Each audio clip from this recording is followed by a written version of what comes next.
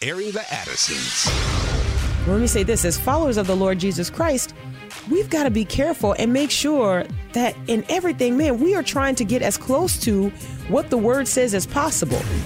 And we got to understand that with that type of wickedness, man, God does not wink at that. There's judgment. Promoting truth, wisdom, and empowerment. And you don't have shades of truth. You have truth or you have error. You have fact or you have fiction. And now we go into the thick of it. Airing the Addisons. On American Family Radio, thank you so much for tuning in. I'm Meeke. And I'm Will. And Sherry B is over in Studio CC. Is this okay? Yeah. Is it position? Okay, great. And boy, do we appreciate you tuning in. Want to let you know that you can connect with us in several different ways, kind of as a refresher. You can go to afr.net. You can get podcasts of the show. We always put show links in there. That's right. That we on the topics that we discuss. It's got to be a better way for me to say that. We put you can find the show links. Yes, there you go. In the podcast. Yeah, afr.net. You can email us if you would like, addisons@afr.net. And also, if you want to follow us on social media, you can do that as well. Just look up Airing the Addisons on Facebook and Airing Addisons on Twitter. So we would love to speak with you.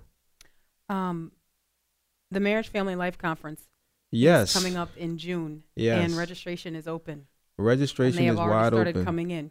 It's wide open. Last year we had over 500 in attendance. Yes. And this year we are expecting more than that. Yes. We're very, very excited. What we try to do is prayerfully respond to what we see happening in the culture.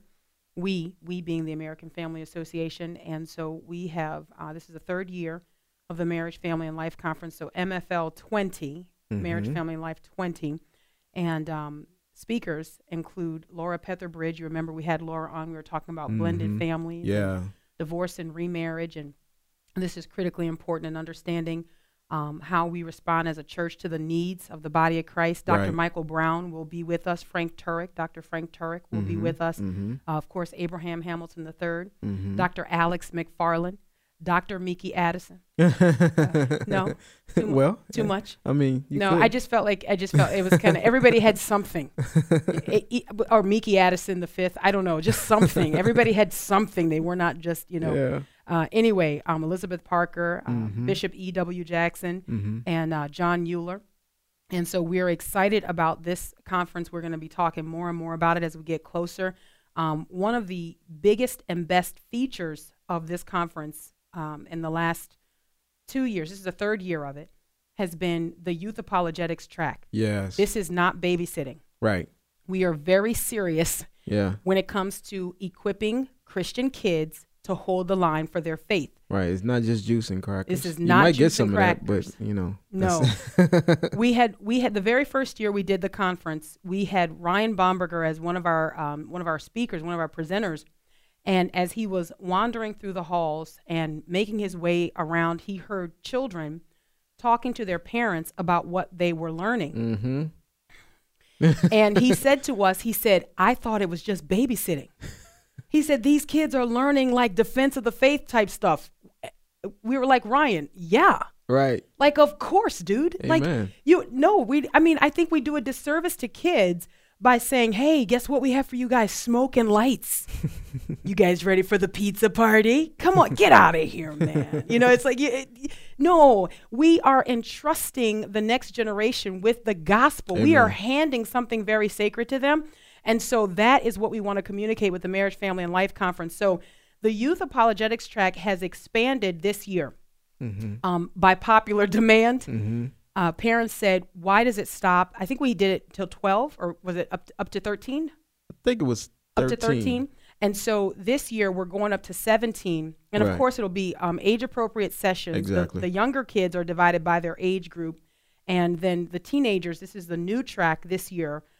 They will be in one class as teenagers, but while parents are in sessions, kids are in sessions, learning how to defend the faith. It's for the whole family. It's for the whole family. And that's designed because we believe that, you should be able to take your children along with you to this conference and not have to feel like, well, I need to find a sitter, bring them.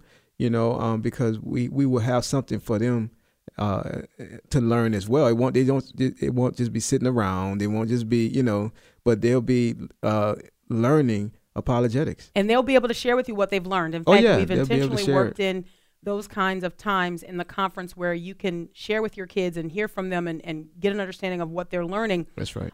It just seems counterintuitive, Will the Great, to say, hey, I'm going to a conference to learn how to live more faithfully, but I need someone to keep my kids. Right. I don't know. I mean, I understand that there are certain, situations where no, kids can't be there, but no, generally speaking, I think if we are going to learn how to live for the Lord Jesus Christ in 21st century America, it's a family affair. Yeah. We've all got to learn how to do it. Yeah. And so anyway, you can talk to anyone who's ever been a part of the Marriage Family Life Conference. They've not been disappointed. We try to host the conference the way we'd want to attend a conference. Yeah. Yeah. So that means it's going to be kid friendly. Yes. Right? We don't get upset when people come in with their families. Oh, we no. welcome we want families. That. We want okay? that. Yeah. That means it's going to, we're serious about what we're discussing. Yeah. So that means we're not bringing in people who are mealy mouth about the truth. No, not right? at all. That means you're gonna really get a response to what is happening in the culture today and how we can. By the way, the theme of the conference this year is in defense of truth. Mm-hmm. In defense of truth. And so I hope that you'll make your plans to attend. You can learn more about the conference when you go to marriagefamilylife.net. Marriagefamilylife.net. Your lunch is included with registration for 2 days. We do that on purpose. Again, we want to make this as cost effective as we can for people who attend. That's right. In addition to that, we want to make sure that you don't have to leave campus, leave the grounds to go anywhere, so you have more time for fellowship, more time for talking with the speakers. That's another thing. We don't do superstar conferences where people talk and then they duck out and they go through black curtains. What is that? I mean, are we not brothers and sisters in the Lord? Like, what is that? And so what you will find, as has been the case in the last 2 years, is that everybody who is a part of the conference, they are there to be a part of the conference. So there are times of fellowship where people are standing around and talking and visiting and growing together in the Lord. What our goal and our aim is to equip the body of Christ to stand in our generation. Amen. That's what we got to do. Amen. We have a precious faith, man, that people have lost their lives defending and protecting. That's right. And they were successful. How do we know they were successful? Because we got it. Yeah. It got to us. That's right. And so we can't drop the ball in our generation. We've got to make sure that the gospel gets intact to the next generation. That's right. And it's a little bit, it's a little bit tougher. I would imagine, for our brothers and sisters in the faith who've gone on before us, they're like, okay, it's been tough for all of us. You know what I mean? Like everybody thinks it's always tough in their generation. But anyway, we believe that the Lord has left us fully equipped with all that we need that pertains to life and godliness. And so we've got a collection of people that we think are going to be a real blessing to you. The Marriage, Family, and Life Conference, June 25th through the 27th. That's right. June 25th through the Tupelo, 27th. Mississippi. Tupelo, Mississippi, the headquarters of the American Family Association. We also offer tours of this organization. So when you come, if you want to schedule a tour, you just let us know and we make it happen. And it's going to happen at Hope Church will be the location of the event in Tupelo, Mississippi. All of that information is available for you at marriagefamilylife.net. That's right. Marriagefamilylife.net. You'll be hearing us talk about this a lot because, well, frankly, we're excited. All right. So anyways, all right, moving on. Ray Comfort is going to join us in the next segment. Ooh. And I'm excited about that. Man. I credit Ray Comfort with, and I'm not alone in this, you know what I mean? He's decades ago really helping us to understand, helping me to understand how to communicate the gospel succinctly and how to make the case for Christ and the need for the Lord Jesus Christ and the saving work of Jesus. And to do that at a collegiate level, to really share that with my college friends. You know, when you're walking on campus, how do you get the gospel to people? And man, the way of the master, I think, has helped many of people understand how to. But you have to, in your mind, when you walk up to somebody to talk to them about the Lord, you have to make sure that you don't do it with Ray Comfort's accent. So by your own admission, right, you're a lot of dirty, drunk, and cheat. So if God were to judge you today, where would you go? And it's like, Meeke, why are you talking like that? Oh, I'm sorry. I went into way of the master mode. I'm sorry. But you stand before God on Judgment Day. That's pretty good. Was that pretty good? I'm not going to do that for him. No. There's no way. Don't do it. I would not embarrass myself. Would never embarrass myself like that. I don't know if that's the best New Zealand accent. That was better than what I would do, so yeah. Good. Well, you're welcome. You're welcome. Anyway, we're going to talk to Ray Comfort today. We're looking back 47 years of Roe in this country, and 47 years ago today, in a 7-2 decision, oh my goodness, our country said we can murder babies with impunity. And it's sad to think what that represent is lives lost. That's right. Nearly 62 million. Man. Nearly 62 million babies aborted in the 47 years of Roe. And what, I think, sadly, people were deceived into believing that, safe, legal, and rare, right? And the arguments not rare at all. Not rare. Or safe. Not safe. The only thing that they have going for them is that it's legal according to man's interpretation of the law. It is illegal according to the great judge, right? And anyways, but some of the arguments that we have heard over the last decades, what about rape, and what about in the case of the mother and the health of the mother and all of these things. But one of the things that we know is when you look at the breakdown of who's getting abortions in this country, those reasons that were supposed to be the most extenuating of circumstances are not the reasons. 4% of abortions are performed because of the physical health of the mother. 4%. 4%. 3% of abortions are performed because of fetal health problems. So they think that there is something wrong, medically wrong with the baby. And less than 0.5% of abortions are performed on people who are victims of rape. When you think about that, and then you compare it to the top 3 reasons people get abortions, these were always the reasons. This was the reason back in 1973. What I'm about to list, these were the reasons back in 1973. 25% of abortions performed today are performed because the person is not ready for a child. These are the top 3 biggest breakdowns as why people are getting abortions. 25%, not ready for a child. 23%, can't afford a baby. 19%, done having children. Notice that none of those reasons denies the humanity of the person growing in the womb of the mother. None of those reasons, right? Now, I want to say this. I know we're headed to the break here, so I'm going to give a disclaimer. I should have given one before we're talking about abortion, but I've got a story that I read this morning, and I thought that this story really kind of shines a light on how, as Christians, we must understand the abortion debate. We cannot give over any ground, and this is a graphic picture, so listener discretion is advised, okay? But just this morning, there is a story about a mother, a 22-year-old mother, who confessed to murdering her 3 young children, the oldest of which was 3. Oh. Okay. Wow. So in Arizona, there is a 22-year-old mother named Rachel Henry who murdered her 3 children. Now, listen to this. This is horrific. There were other adults in the house, but she covered the murder by smothering one of the children, okay? And then the 7-month-old child, this would be the 1-year-old or the 2-year-old daughter, she smothered and then pretended that she was sleeping. The 7-month-old, she gave a bottle to and put her to sleep and smothered her in her sleep.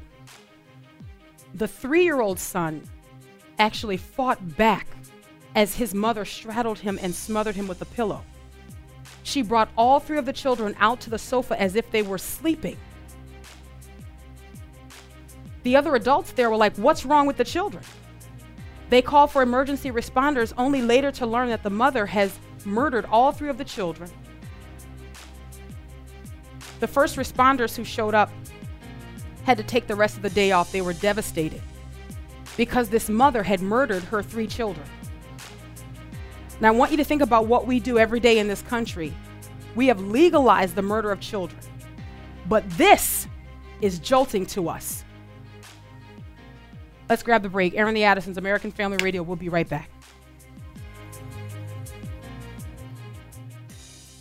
You've been my savior, sustainer when I'm at my end.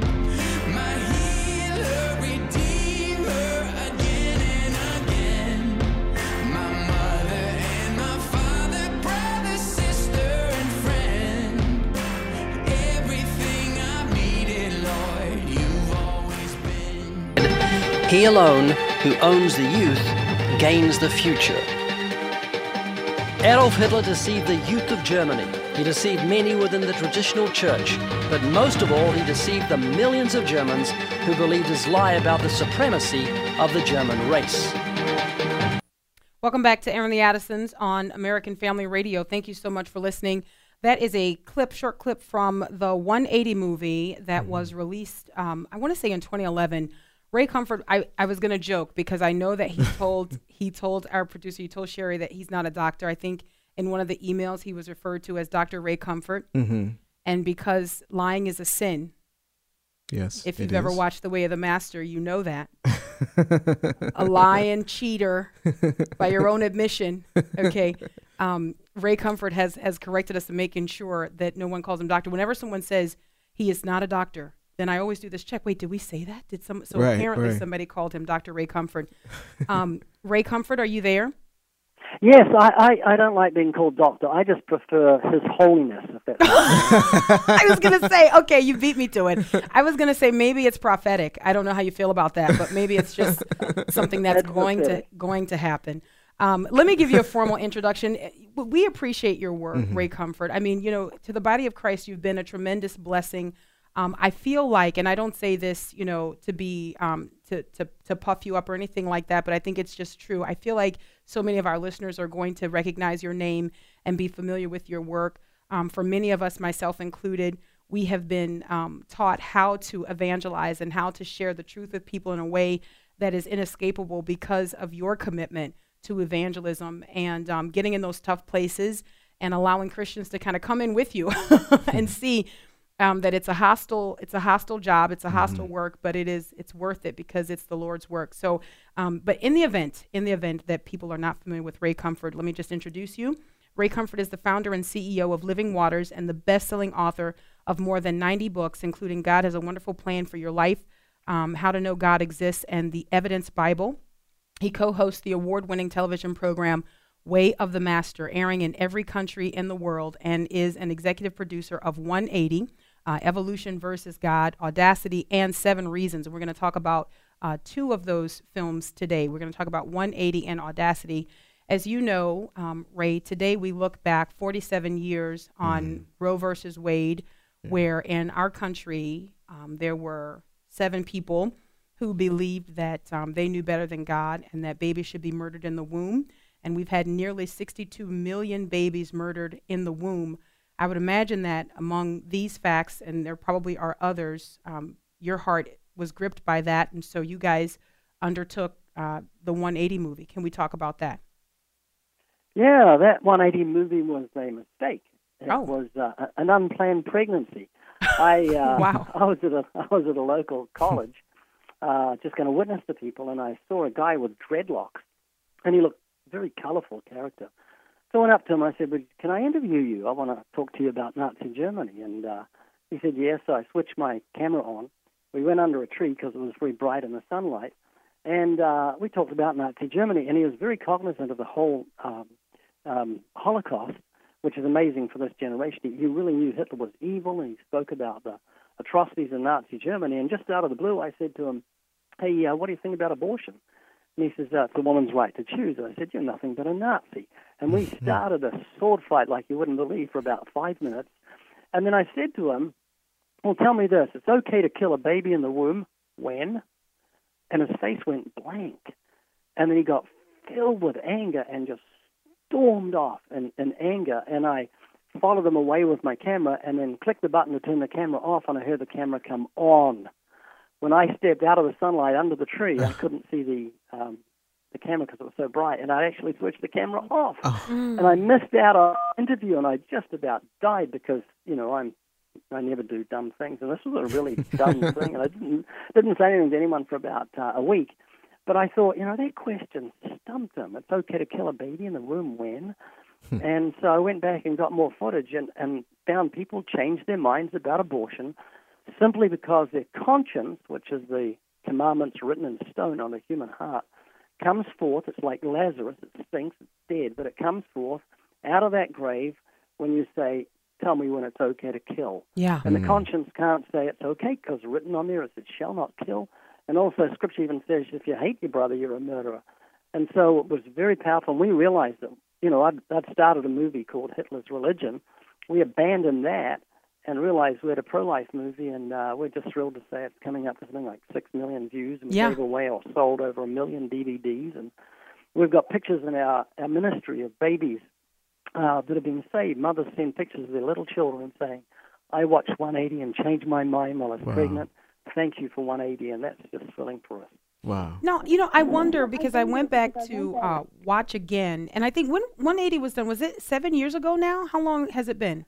Yeah, something like that. Okay. Time just flies. It really does. The days all kind of run together. But I went back to watch it again just to refresh myself on it. And, there are some characters that really stand out, and there are some people that just you cannot get their responses out of your mind. But I'm wondering this. So when you guys did 180, and I noticed that you did this in 180, and then you also did this in the 7 Reasons movie.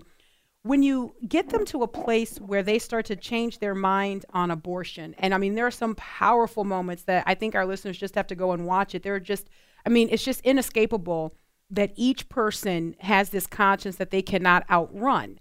I'm wondering, when you get to that point, why you thought that encouraging them to be pro-life in their vote was important, and was that because it was at the collegiate level that you were working, or what was the logic there? Yeah, I am not a huge fan of President Trump. I love him, pray for him, but he's just lacking a little bit here and there of godly character, but he's pro-life. Mm-hmm. And nothing else matters. Fiscal policies, nothing matters to me like being pro-life. And if a politician stands up and says, I'm for this, I'm for that, I can help financially, I kill babies in the womb, I don't want to vote for him. I don't want blood on my hands. Mm-hmm. And that's how Hitler got it. And when you have leaders that condone the killing of children in the womb, it's just horrific. I really do feel like I'm living in Nazi Germany. I feel very frustrated every day. And I think people who say, I've changed my mind, and I say to them, you're going to vote differently, that can make a difference. Every vote counts, and I think Christians need to step up to the plate and realize that we may not like the character of some of our politicians, and I think Trump is colorful and interesting, but man, sometimes I got to watch a speech and have to turn it off because he's cussing, and I don't watch stuff with cussing. So I admire Pence as apparently a committed Christian, and that's wonderful. I think he's being salt and light in his position. But pro-life is very, very important to me. Yeah, no, and it's really interesting though, because not only were people's minds changed in this film, but even it seems that their political views went right along with that. It seemed that it was a logical connection for them to make, that if I have a change of heart on this, then automatically I have to have a change of vote. Why do you think that's more difficult for some Christians to get? I really don't know. What I suspect is that a lot of the people that sit in pews aren't even Christians. They're just churchgoers. They're not born again. They've never said, God, not my will, but yours be done. We've forgotten that someone becomes a Christian by going through a Gethsemane experience. They should sweat drops of blood at their own sinfulness and come out the other end saying, not my will, but yours be done. That's a Christian, someone who's given up the rebellion. And someone who says, I'm a Christian, I've named the name of Christ, but I kill babies in the womb and I advocate it, I'm very suspect of their so-called conversion. Jesus spoke often about false converts. He called Judas a devil. He said, one of you is a devil. Judas was stealing money from the disciples, according to John chapter 12. He was a pretender, and we have a lot of people in that category. Jesus called them goats among the sheep, foolish virgins among the wise, bad fish among the good. They stay among the church until the day of judgment when they're sorted out. They're called workers of iniquity, lawlessness. They have no regard for the moral law. And they need to be awakened, because if we awaken every Christian or every person that sits in the pew and where they said, Lord, what do you want me to do, we would see this nation turned around just by the vote. There were a few powerful moments, obviously, in, talking to these college students or talking to these young people about life and showing them the inconsistency in their views. And I couldn't help but think, and to your point, Ray, I think we kind of confer upon people Christianity without doing like a test for that. You know what I mean? What does the Bible say? How does the Bible describe a follower of the Lord Jesus Christ? We don't usually do that. We usually base that off them going to church or, frankly, being born in America. Well, you must be Christian, But I couldn't help but think some of these people who appear to be godless, they appear to have no fear of God. Some of the responses that they gave to you and to your crew would be the response that some Christians would give to one another in conversations about life. So, for example, there's one girl, I'm thinking about the 180 movie specifically, and then we'll talk a little bit about 7 Reasons as well. But there's one girl, and I don't remember her name, but she's got the blonde pigtails, and she's kind of defending why she would bulldoze and cover up people who are being buried alive, if her life were on the line. And she says, I'm just one person. What could I do? And I'd want to save my life. And then she gets to the place where she's like, we would need more people to stand up. We would need like society or something. And I think to that you respond to her, but you are a part of society. You are a part of that collection of people. Do you think that Christians, and now let me say genuine Christians, who just have not allowed themselves to engage in the pro-life discussion, do you think they have a little bit of that sentiment? I'm just one person. What can I do? We all have that. When I go out witnessing each day, I go out twice a day to a local college. I think to myself, I'm just one person. What could I do? But we're an army. There are literally millions of Christians throughout the world, and God knows them, those that are His. And remember in the book of Acts, I think God said to Elijah, don't you worry, I've raised up 7,000 people that won't bow the knee to Baal. So we're a formidable army. We've got to remember that as Christians, we are salt and light. Mm-hmm. I love the ministry of John the Baptist. The church is like John the Baptist. The moon reflects the light of the sun, and that's what the church is like. We're like reflecting the light of God, and he was called a burning and a shining light. But I love what he said. He was a voice in the wilderness, just one person, but he said, prepare the way of the Lord. That's what I'm here for, to make his path straight. Every mountain should be brought low, every valley raised up. And there's a lot of people out there that are in the darkness, and we need to take the light to them. And if there's a valley that they're in, or there's a mountain that's stopping them, the company of Christ, we've got to remove it. And one of the most powerful ways to do that is to show them their need of his mercy. I remember the saying, do we have a break coming up or anything? You got about 2 minutes before the break. Okay. You can lead a horse to water, but you can't make him drink. That's just not true. All you have to do is salt the oats, and you'll make a horse drink. Just put that salt in there, and he'll get thirsty, and he's going to be drinking. Well, we can salt the oats with the gospel. All you do is precede it with God's law. I like to say to people, what's more important to you in life? What's the most important thing? Is it your happiness, your personal happiness? And they say, yes, it is. I say, well, I think there's something more important to you than happiness. If you found a wallet with $10,000 in it with the name of the person in the wallet, what would you do with it? And they say, well, I'd take it to the police station. No, your happiness is more important than righteousness, isn't it? They say, no, I've got to do the right thing. And I say, well, obviously, something more important than happiness, it's righteousness, doing that which is right. And without righteousness, the Bible says, will perish on the day of judgment. Riches profit not on the day of wrath, but righteousness delivers from death. And so, with the moral law, the Ten Commandments, we salt the oats. We make someone thirst for righteousness by showing them they've lied and stolen and looked with lust, and blasphemed God's name, and they're going to perish on the day of judgment. And they'll say, well, what shall I do to be made right? They begin to thirst for righteousness for the first time in their life, and that's when the gospel makes sense to them. And just even listening to that, and of course, this makes sense to us as Christians. We understand that this is the way that we have come to faith in the Lord Jesus Christ. We've come face to face with our own sin. We have realized that our own righteousness means nothing. Our own goodness, there's no such thing, right? And so, but here we are, and I want to get your take on this, Ray. I think that Christians are doing a terrible job in presenting the fact that there's none who does what's right. Like, we kind of have this grace-saturated culture where all we want to do is tell people they're okay and Jesus is just a good friend to have. Yeah, have you heard of the Dunning-Kruger effect? No, I haven't. Well, I'll tell you about it on the other side of the break because it's going to take about 1 or 2 minutes. Do we have time for him to get into it, Will? We can start, yeah. Okay, go ahead. Oh, let me start. Dunning-Kruger effect was in 1999, 2 psychologists discovered something very interesting. That is, people who are inept, they're not good at things, think they are good. They think they can jump higher, run faster, and sing better than they can. I was like this when I was 13. I came home from school with my hymn book in my hand, and I turned on a tape recorder, and I sung into it, played it back, and it was so horrible, if I'd done it down the beach, the tide wouldn't have come in. It was just, I haven't sung in public for the last 50 years. My wife is the only one that ever hears me sing because I can't sing. It's not my gifting. And we're exactly the same morally. We think we're morally better than what we are. Mm-hmm. And it's like the rich young ruler came running to Jesus and said, "Good master, what shall I do to inherit eternal life?" And Jesus, in Mark 10, verse 17, reproved his understanding of the word good. He says, "There's none good but God." So when we show people God's standard of goodness, that it's moral perfection in thought, word, and deed, they have a contrast between their goodness and God's goodness. And that's what brings the knowledge of sin, when you do what Jesus did in Mark 10, verse 17, and take them through the moral law. Yeah, no, that's so good. And, I think we think we're doing ourselves a favor by deceiving people. We wouldn't call it deception. Today, I think we might call it love. But, love is not precious and it's not dear to us if we don't understand what is unlovable.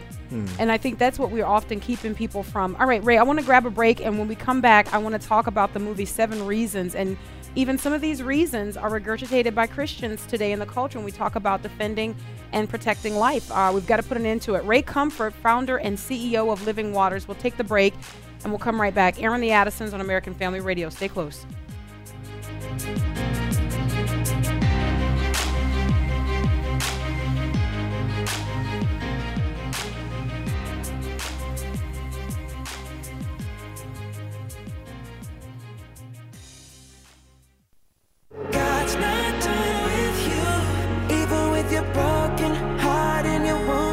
God's not done with you. Even when you're lost and it's hard and you're falling apart. God's not done with you. It's okay to kill a baby in the womb. When? When? That's a tricky question. It's kind of difficult. When?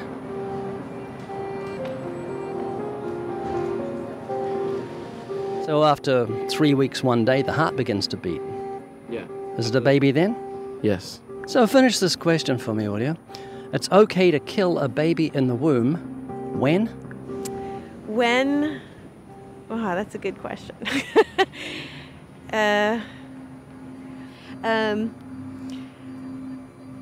I would say,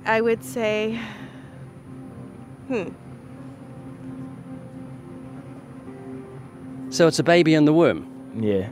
Okay, finish the sentence for me, Brian. It's okay to kill a baby in the womb. When?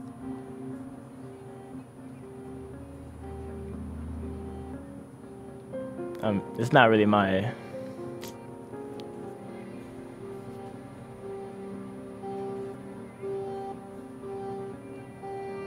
Yeah, I don't even know how to answer that. You know what's happening? Your God-given conscience is saying to you it's wrong to kill a baby in the womb. And that's why you can't say it's okay. You know it's wrong. Your mother didn't abort you. You're a separate human being from your mother's body.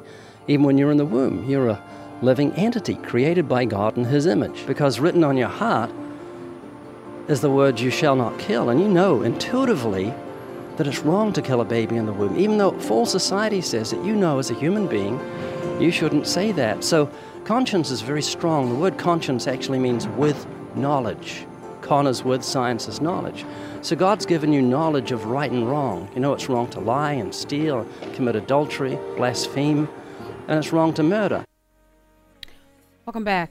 Mm-hmm. Man, it just never gets old to see and to have confirmed for us the truth of what God has already said about what He has done in the heart, in the mind, in the conscience of humankind, that the Lord has left evidence of Himself. that man is truly without excuse. Welcome back to Aaron the Addisons on American Family Radio. You just listened to a clip from 7 Reasons. And I believe Ray Comfort is our guest, by the way, if you're just joining us. Ray, can our listeners go to YouTube and watch both of those films? Yes, we've got them on our YouTube channel. Just put Living Waters YouTube or Ray Comfort on YouTube. Our channel just passed over 100 million views the other day. Wow. And we walk around the ministry just shaking our head saying how wonderful this is, because you have to go back, 20, 30 years when they had large crusades that took 2 years to get all these churches to combine for a combined church crusade, cost millions of dollars. And, when you got 70,000 people in the stadium, probably 50 to 60,000 Christians anyway, it's combined churches. But with YouTube, on the internet, we're able to just push a button and millions of people come under the sound of the gospel. And it's not like they got some sweaty preacher with a loose tie pointing their finger at them. They're like a fly on the wall listening to the gospel be shared with other people. And one thing I've noticed about my dog, his hair goes up on end when he sees a cat.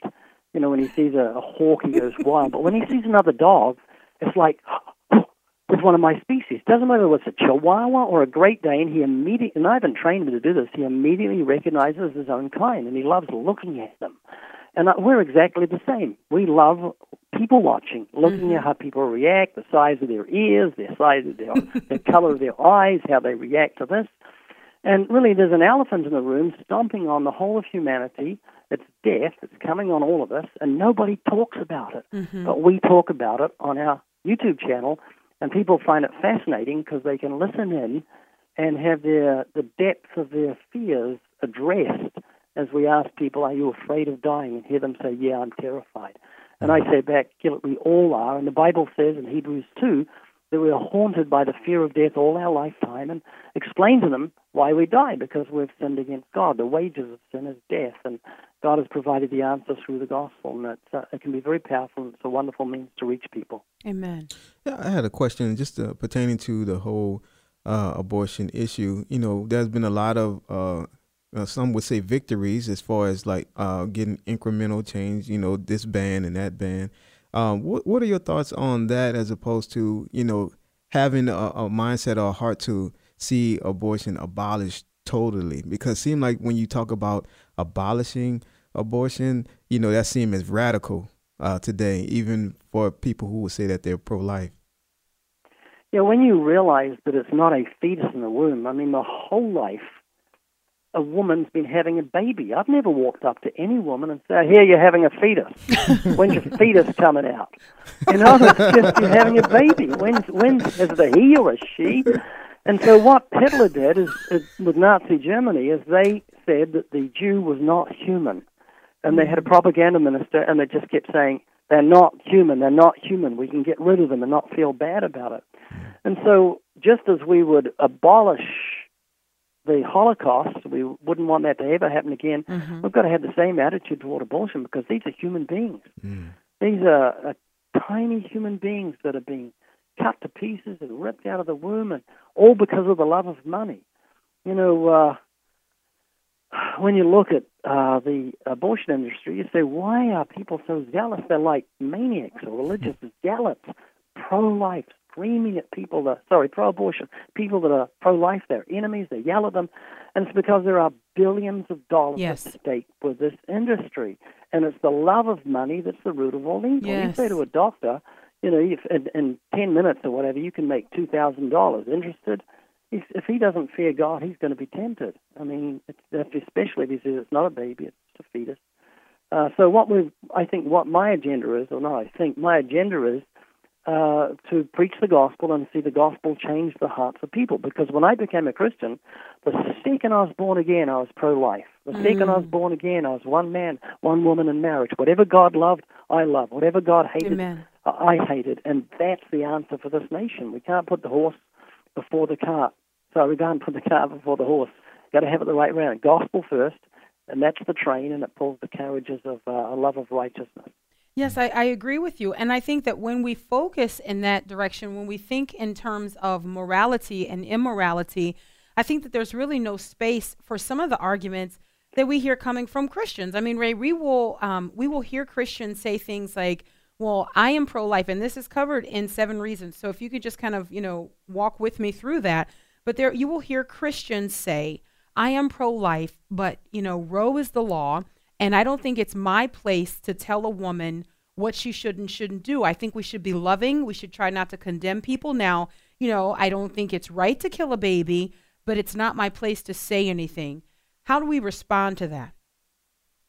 Well, if you saw a child drowning or I remember the analogy, if there's a child in a car, the mother's gone into a store, the windows are up, it's a very hot day, and you know that baby's going to die. So what would you do? You say, I'd smash the window of that car, and I'd grab that child and pull it out. And say, but you wouldn't do the same thing with a baby that's going to be killed in the womb. Of course you want to preserve that life. Of course you should do it. It's your duty as a human being. You don't just walk the other way and leave a child to die in a car, and you don't just walk the other way when some woman's going to kill a child. The analogy of the Holocaust is very powerful.